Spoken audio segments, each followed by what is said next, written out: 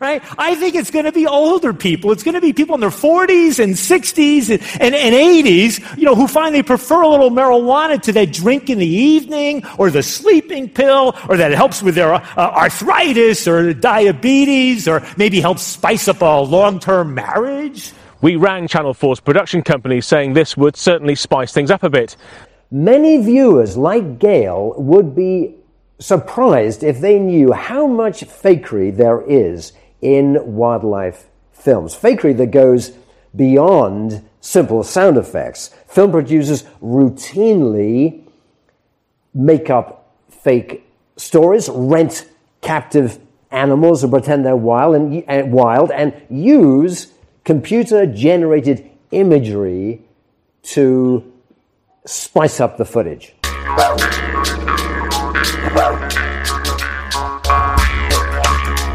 G'day guys, and welcome to Aussie English. My objective here is to teach you guys the English spoken down under. So whether you want to speak like a fair income Aussie, or you just want to understand what the flippin' hell we're on about when we're having a yarn, you've come to the right place. So sit back, grab a cuppa and enjoy Aussie English.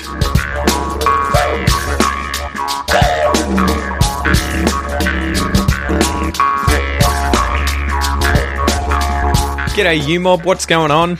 Welcome to this episode of Aussie English. My name is Pete, I'm your host. If you are a first-time listener, welcome to the Aussie English podcast. My goal here is to help you improve your listening skills, your understanding of Australian English, but more so, your understanding of Australian culture, history, news and current affairs, everything like that, okay? So sit back, grab a cuppa, and enjoy the podcast. And if you are a return listener, welcome the bloody hell back. It's good to see you here again. It's a pleasure. So I've got some news for you guys that I thought we could start this episode with, just to jazz things up. Just to make them a little bit different. You might say to spice things up. We'll get to that shortly. But I have a little bit of news for you guys. I don't know how many of you will know it. Some of you might if you're following our Instagram channel. But Kel is pregnant again. So we have a second child on the way. Kel is up the duff. She is preggers. Right, she is pregnant. There's some Aussie slang for you. I think you could say also she's been knocked up. This is all pretty informal slang, but there are different ways of saying that she is pregnant. So yeah, we're looking forward to that. And he or she is due in, I think, March, the end of March. So, God, who knows how things are going to be there at the end of March next year, considering at the moment they're up and down like crazy, but sort of working towards that and looking forward to that. Aside from that, I've recently hired 2 people to work for Aussie English. We have now a video editor, so I'm going to try and get on YouTube more often and create more content for you there. So Francis is a young gentleman from the Philippines who will be editing these videos. He's already done an amazing job with 2 videos, so I will publish them soon. But welcome, Francis. Thank you so much for joining the team. And we also have Kate, who is currently trying out to be the content manager of Aussie English. She's also from the Philippines. So, Kate, welcome as well. Apart from that, what's been going on? I've been trying to hang out with the family as much as possible recently down here in Ocean Grove. As you guys will know, my dad and mum live about 150 metres away, and my sister and her partner and their daughter probably about 200 metres away. So, as I always say, if a comet were to hit Ocean Grove, our entire family would be gone. We're that close to one another. But yeah, we've been trying to hang out as much as possible because Melbourne has been locked down for several weeks now because we've had our second wave of COVID cases. And as of yesterday, when we had a huge spike of, I think, 760 new cases and something like 13 deaths, we've been locked down now in Ocean Grove, the Bellarine Peninsula, Geelong, Colac, and these other parts of regional Australia now too. So we've no idea when things are going to get back to normal, but I hope that wherever you guys are, whether you're in Australia, whether you're in Melbourne, whether you're overseas, I hope you guys are staying safe and sound and passing the time, staying sane as well. staying safe, sound, and sane. So anyway, let's get into this episode, guys. Today we're going to be talking about the expression to spice things up. To spice things up. I wonder if you've heard this one before. Yeah, I want to spice things up. Before we get into it, let's do a joke. All right, as usual, I've got a joke for you. It's a spicy joke. It's a joke about spices. What happens if you don't properly seal the lids on your spice rack? Right, and a spice rack is usually a wooden shelf kind of thing that you'll have in the kitchen somewhere, in which you can put spices, things like cumin, cinnamon, pepper, salt, all that sort of stuff. It's a rack of spice. What happens if you don't properly seal the lids on your spice rack? You're gonna have a bad time. And that is thyme spelt Thyme, which is a spice. As opposed to Time, right? All right, that's the joke. Let's move on. So, the expression to spice things up. Let's go through and break down the different words in this expression. If you spice something, quite literally, that would be to add spices to food to make it more interesting, to make it more flavorful, right? To make it taste better. And a spice is an aromatic or pungent vegetable substance used to flavor food. Things like pepper, cumin, cinnamon, cloves, thyme, rosemary. These are all different kinds of spices. Things, so spice things up. Things here, it refers to an object or objects that you want to talk about, you want to refer to without actually mentioning what they are. So you might hear this in, conversation where someone might come up to you and say, "How's things?" Right? Where they're asking you about how you are and, all the different things in your life, but without having to specifically mention them. Instead of saying, "How are you? How is your mum? How is your family? How is your house? How is," it's an open question. How's things? You can decide on whatever aspect you want to talk about of your things. And then if we make the verb to spice something up, I want to talk about up here. Up is used in this sort of phrasal verb form to mean to a higher degree, to completion or completely. So for example, if you wash up, that is that you clean all of your dishes completely. So you have a meal, you put the dishes out on the table, you eat off the dishes, all the different family members, you clean up, completely clean, you put all the dishes in the sink or in the dishwasher, and you wash them up. You clean them up to completion. You might build something up as well, maybe to increase something in degree, right? So you're building up your strength by going to the gym every day and working out. Or you might build up your immunity by taking supplements, right? To increase something in degree to completion. So the expression to spice things up, I guess if we were to use this literally, you want to spice your food up, it is to add spices to your food to change the taste, to improve the taste, to improve the flavor, right? Spice things up. And I guess up here is being used in a way that is increasing. So you're increasing the taste of the food. You're making it better. You're making it more flavorful. You're spicing it up. However, figuratively, it would be used to add excitement or interest to something, to anything, right? To make something more exciting, to make it more interesting, to add excitement or interest to something, to spice things up. You could also say to spice it up. And the origin, I'm not really sure. I was trying to look this up, but clearly I think it originates from the idea of adding spices to food in order to make it more interesting and exciting, to make it tastier, right? As opposed to, say, just eating potato by itself, you might add some spices to it to make it more palateful, right? I think that's a word. Palateful? Is that like, tasty? So as usual, let's get into the different examples of how I would use the expression to spice things up. So imagine that you're a pretty boring politician in Australia. You're always on TV giving bland speeches to the public, telling them about, the new legislation that your political party is going to implement. Most people get bored out of their brains when they start listening to you speak, and they either turn off the television, or, nearly fall asleep if they're forced to listen to your entire speech. So your assistant might realize that this is happening and decide, you know what, I'm going to try and spice things up for you. I'm going to try and improve your speeches and make them more interesting, more exciting to listen to so that people stay tuned in. So the assistant ends up adding a few jokes in there, maybe a few anecdotes, and spices things up to prevent people from switching off or falling asleep. Example number 2. So my mum is a really good cook. She's a bit of a wizard in the kitchen, right? But she has a sort of set repertoire that she likes to sort of stick to when it comes to cooking. So she has this cookbook that I remember she's always had it since I was a little kid, since I was a little nipper. She's always been cooking the same sort of dinners, the same desserts that she's got in her book there, and she doesn't tend to deviate too much from what she knows how to make. So when my sister and I were pretty young, we probably got sick of eating the same old thing, the same old dinner, the same old lunch, the same old desserts, and so probably asked her at some point to learn some new recipes. Why? We wanted her to add to her repertoire and spice things up. We wanted her to make things more exciting, more interesting, instead of just having the same old things. Spice things up, Mum. Come on. And maybe she could spice them up, in this case, because they're meals, by adding spices to them. Who knows?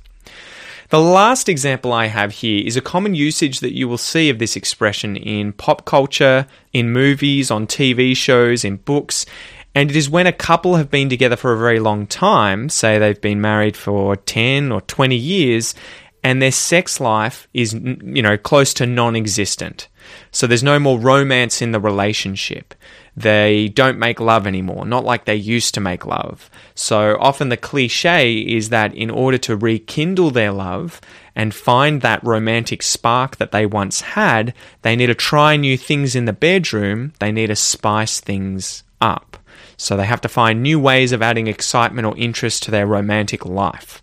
Maybe go on dates together, watch romantic films together, or in the bedroom do things differently to spice things up. So there you go, guys. That is the expression to spice things up. Remember, literally, it would be to add spices to food to make it more, tasty or flavorful. Or it could be figuratively to add excitement or interest to something, to make something way better, to make it more exciting, more interesting. So let's have a listen to some examples again of how this expression to spice things up was being used and see if you can now understand from the context what is being said. Right? I think it's going to be older people. It's going to be people in their 40s and 60s and 80s, who find they prefer a little marijuana to that drink in the evening or the sleeping pill, or that it helps with their arthritis or diabetes, or maybe helps spice up a long-term marriage. We rang Channel 4's production company saying this would certainly spice things up a bit.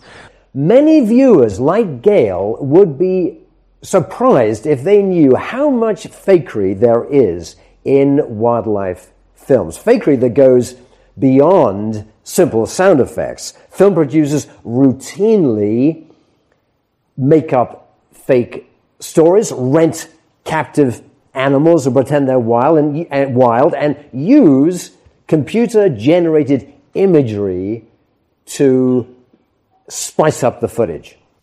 Good work, guys. Good work. So now let's go through a little listen and repeat exercise, and this is where you can practice your pronunciation. Remember that if you want to speak out loud, that is what I suggest that you do, and if you need to find somewhere away from other people, definitely do that so that you can speak confidently and really focus on your pronunciation, my rhythm, intonation, connected speech, everything like that. Okay? Let's go. 2. To spice. To spice things. To spice things up. To spice things up. To spice things up. To spice things up. To spice things up. I just want to spice things up a little.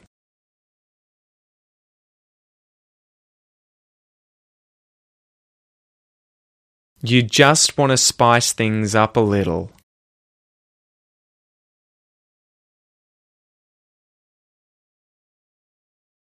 He just wants to spice things up a little.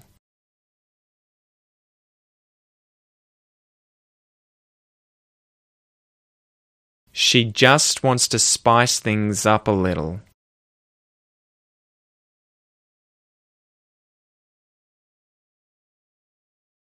We just want to spice things up a little.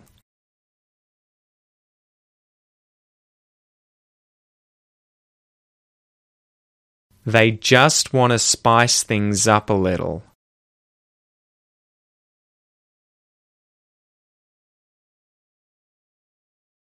It just wants to spice things up a little.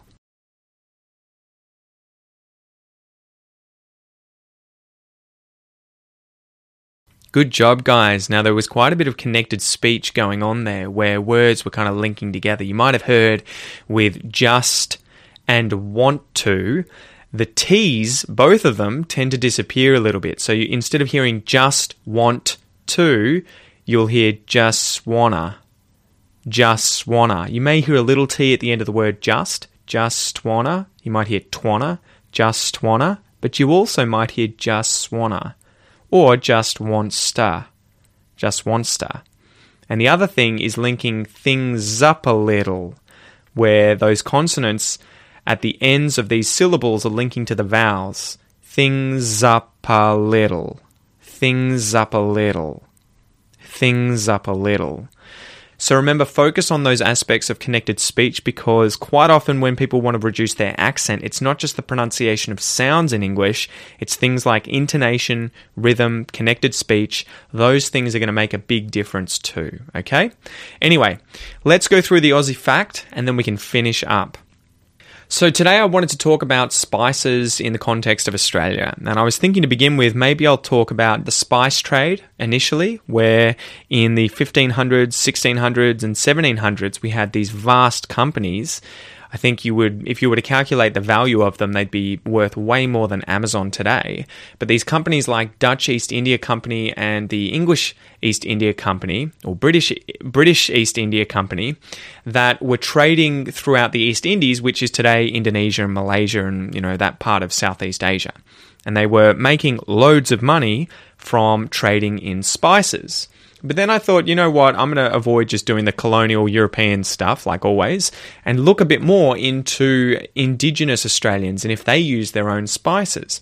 And obviously enough, there are plants in Australia.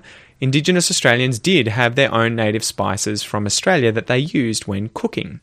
So there are many natural herbs and spices in Australia, as ultimately a herb is just a plant with leaves, seeds, or flowers used for flavouring food, medicine, or perfume.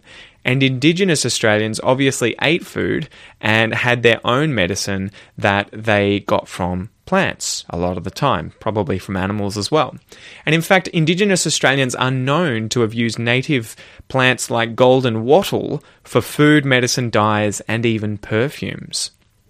As we covered earlier in the episode, a spice is any aromatic or pungent vegetable substance used to flavour food, and the term can be applied to any non-leafy range of strongly flavoured dried Australian bush foods. Most of these consist of aromatic fruits and seed products. However, Australia also has its own wild peppers that have spicy leaves.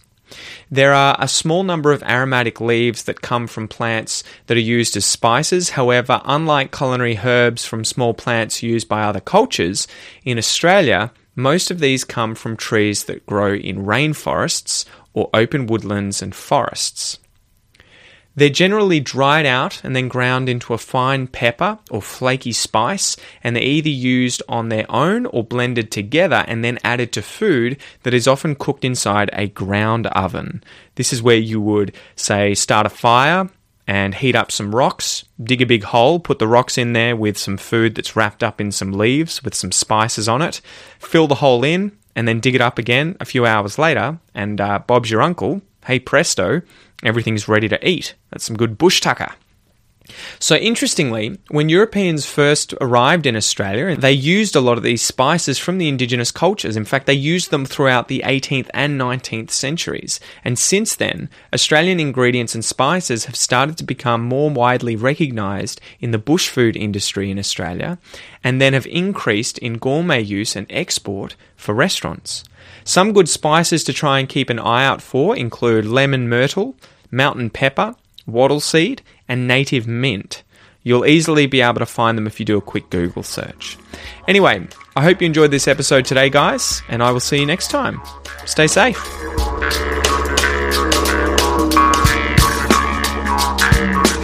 G'day, mate. Thanks for listening to the Aussie English podcast. If you'd like to boost your English whilst also supporting the podcast and allowing me to continue to bring you awesome content, please consider joining the Aussie English Academy at www.aussieenglish.com.au. You'll get unlimited access to the premium podcast as well as all of my advanced English courses, and you'll also be able to join 3 weekly speaking calls with a real English teacher. Thanks so much, mate, and I'll see you soon.